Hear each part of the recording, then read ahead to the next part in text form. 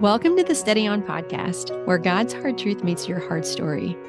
I don't need to tell you that life gets hard. Life gets hard, really hard. But God's faithfulness is still active and alive in our hard. And these episodes are dedicated to remembering and claiming the promises of a faithful God. I'm your host, Angie Bauman. I'm a pastor and Bible teacher, founder of Steady On Ministries, and creator of the Step by Step Bible Study Method. But more than that, I'm a trauma and abuse survivor who carried a heavy weight of shame and worthlessness for many years. And I still struggle, but I live in much more freedom now because I know God through His Word and speak truth to the lies of the enemy with His Word. And that's what we do here. On Mondays, we take it in by studying the promises of God. And on Wednesdays, we live it out with teaching and testimony on the promises of God. So thank you for tuning in, my friend. You are the reason for this show. And I'm so very, very glad you are here. Let's get started. Welcome. Today, we're going to take it in with 2 Corinthians 10:5 using my step-by-step Bible study method. And you will find links to a study sheet as well as videos for the step-by-step masterclass in today's show notes if you'd like to learn more. 2 Corinthians 10:5 says, "We demolish arguments and every pretension that sets itself up against the knowledge of God. And we take captive every thought to make it obedient to Christ." So we were actually in 2 Corinthians 10 just 2 weeks ago. We discussed 2 Corinthians 10:12, which reminds us to not compare ourselves with things other than God's standards. And today we look a few verses above that to talk about taking our thoughts captive. So just a little bit of a book overview on 2 Corinthians. The Passion Translation says this, and always you can find all the resources I use to put an episode together in today's show notes if you'd like to take a look at those. But the Passion Translation says this about 2 Corinthians. "You are about to read a book written by a man who suffered for the cause of Christ, a man who knew trouble and how to overcome in victory." I just love that. And of course, they're talking about our author, the Apostle Paul. The recipients of this letter were the Corinthian church.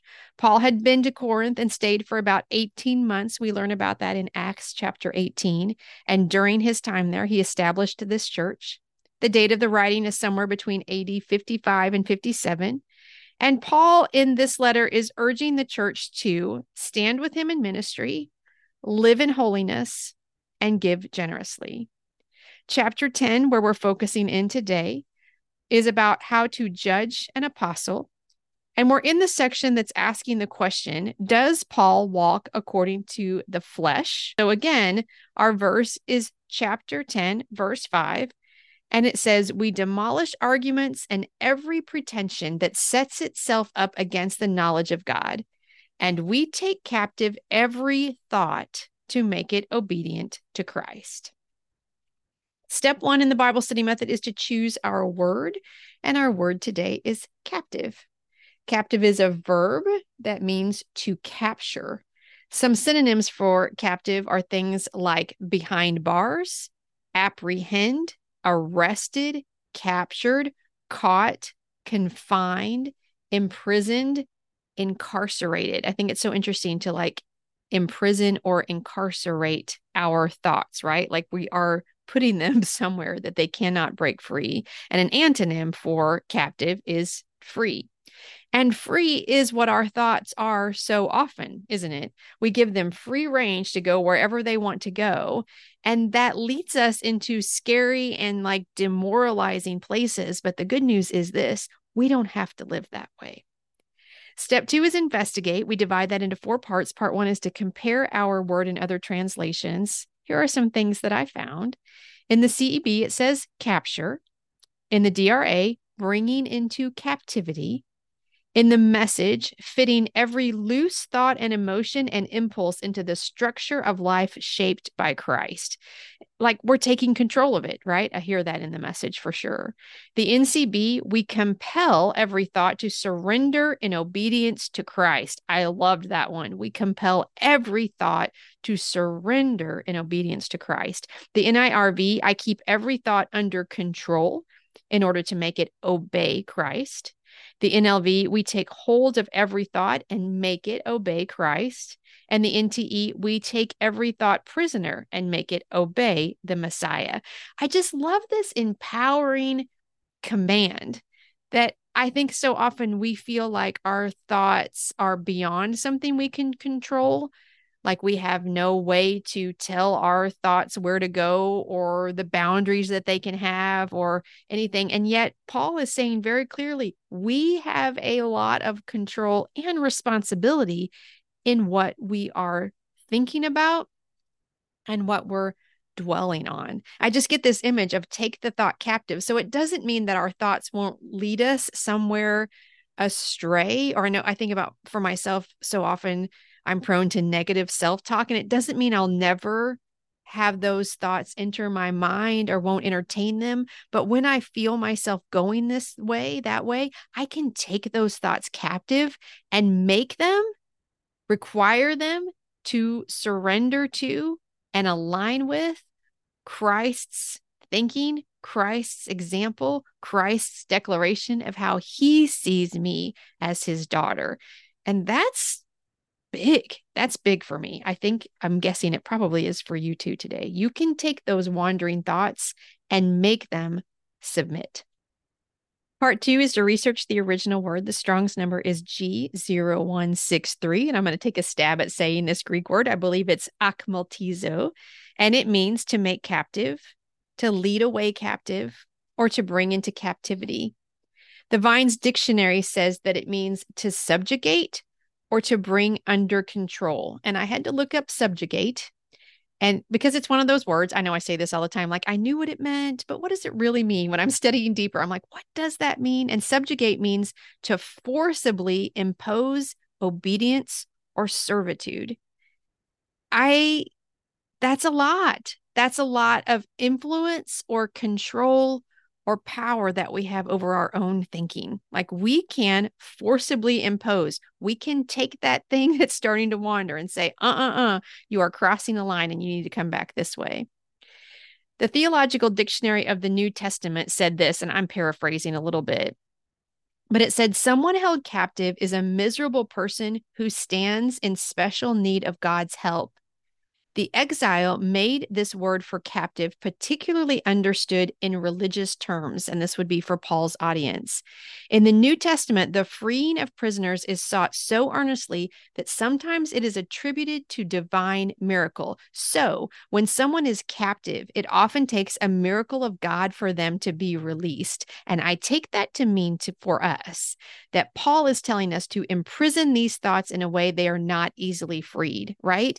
They knew that being freed from slavery was like a divine act. It often took a miracle of God. And so we're wanting to put these thoughts away in a place that they are not going to be easily unlocked, right? They're not going to be easily untamed.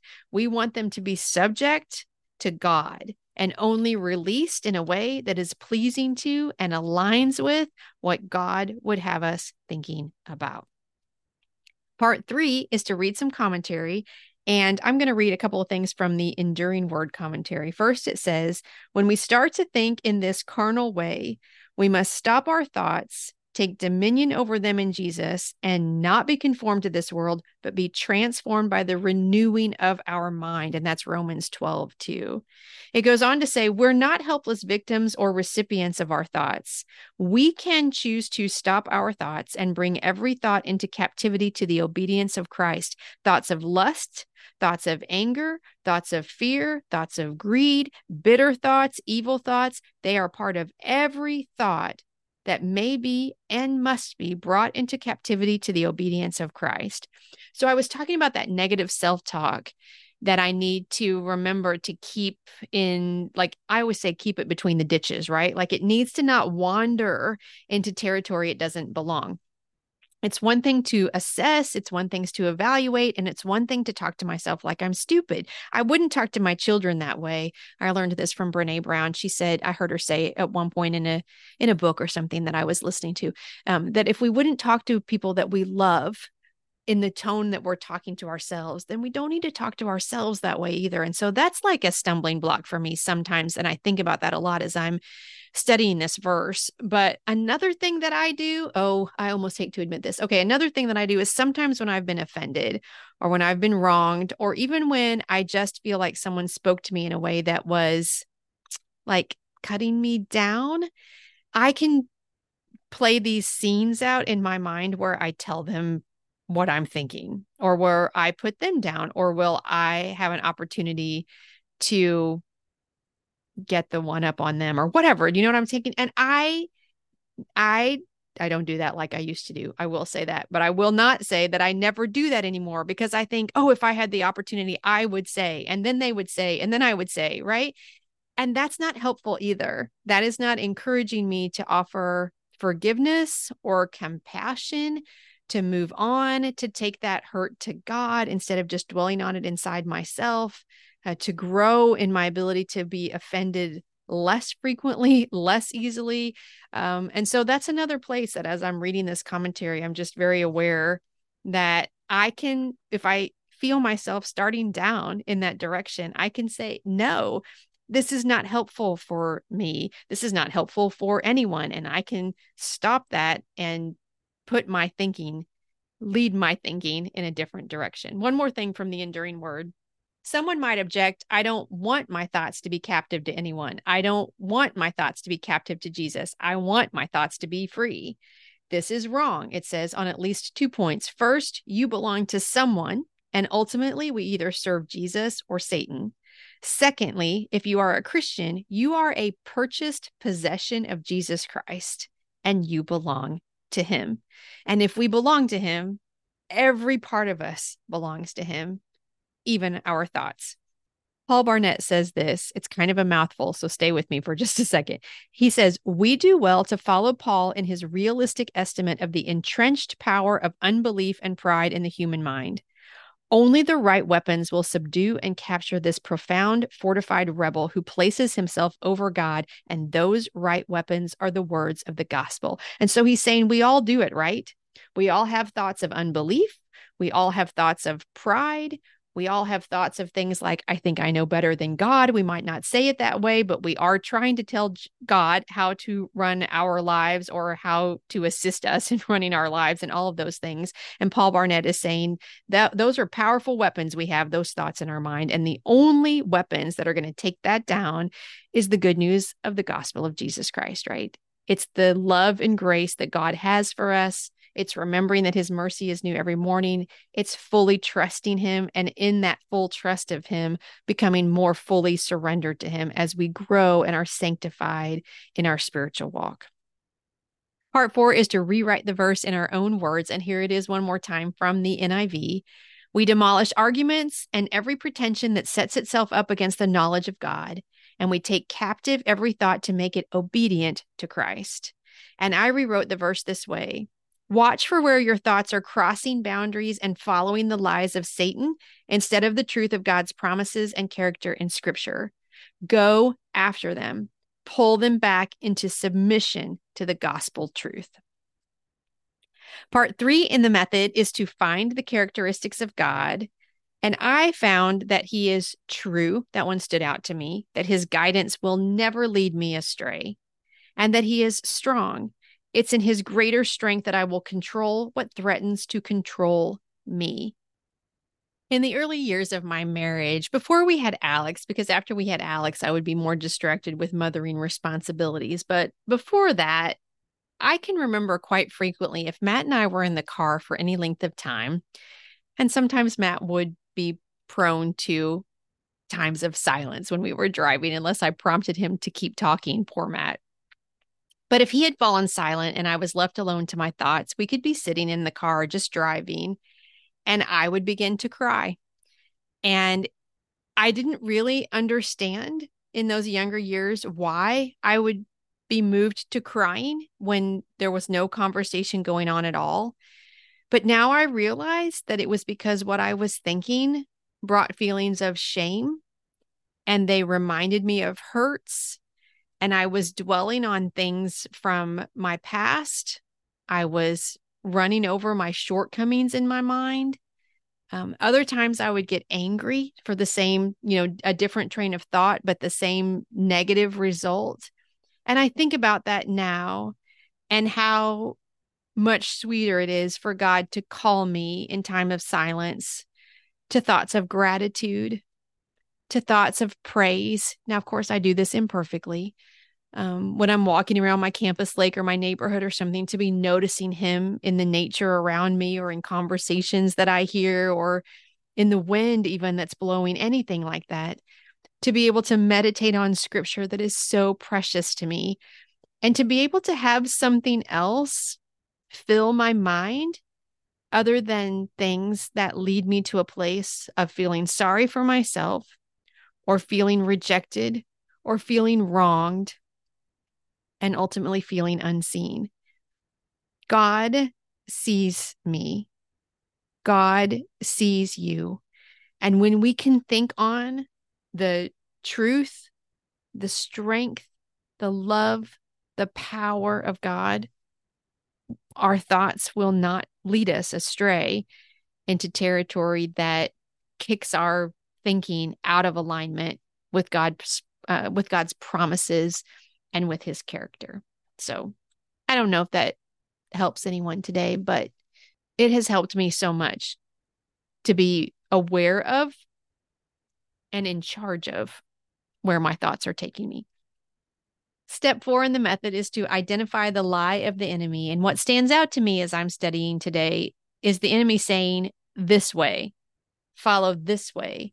This is the right way of thinking. This is the right line of thinking. This way of thinking will get you to where you want to go, right? For me, it's things like comparison and shame and self-doubt and recycling hurtful memories, what I was just talking about in the car.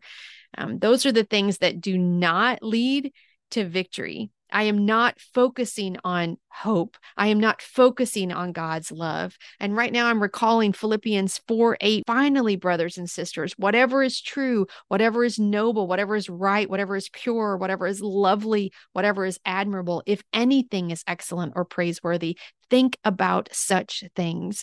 And so when we don't know what to think about, when we feel our mind going in a not good direction, we can take those thoughts captive by what? By thinking about things that are noble, by thinking about things that are true, that are right, that are pure, that are lovely.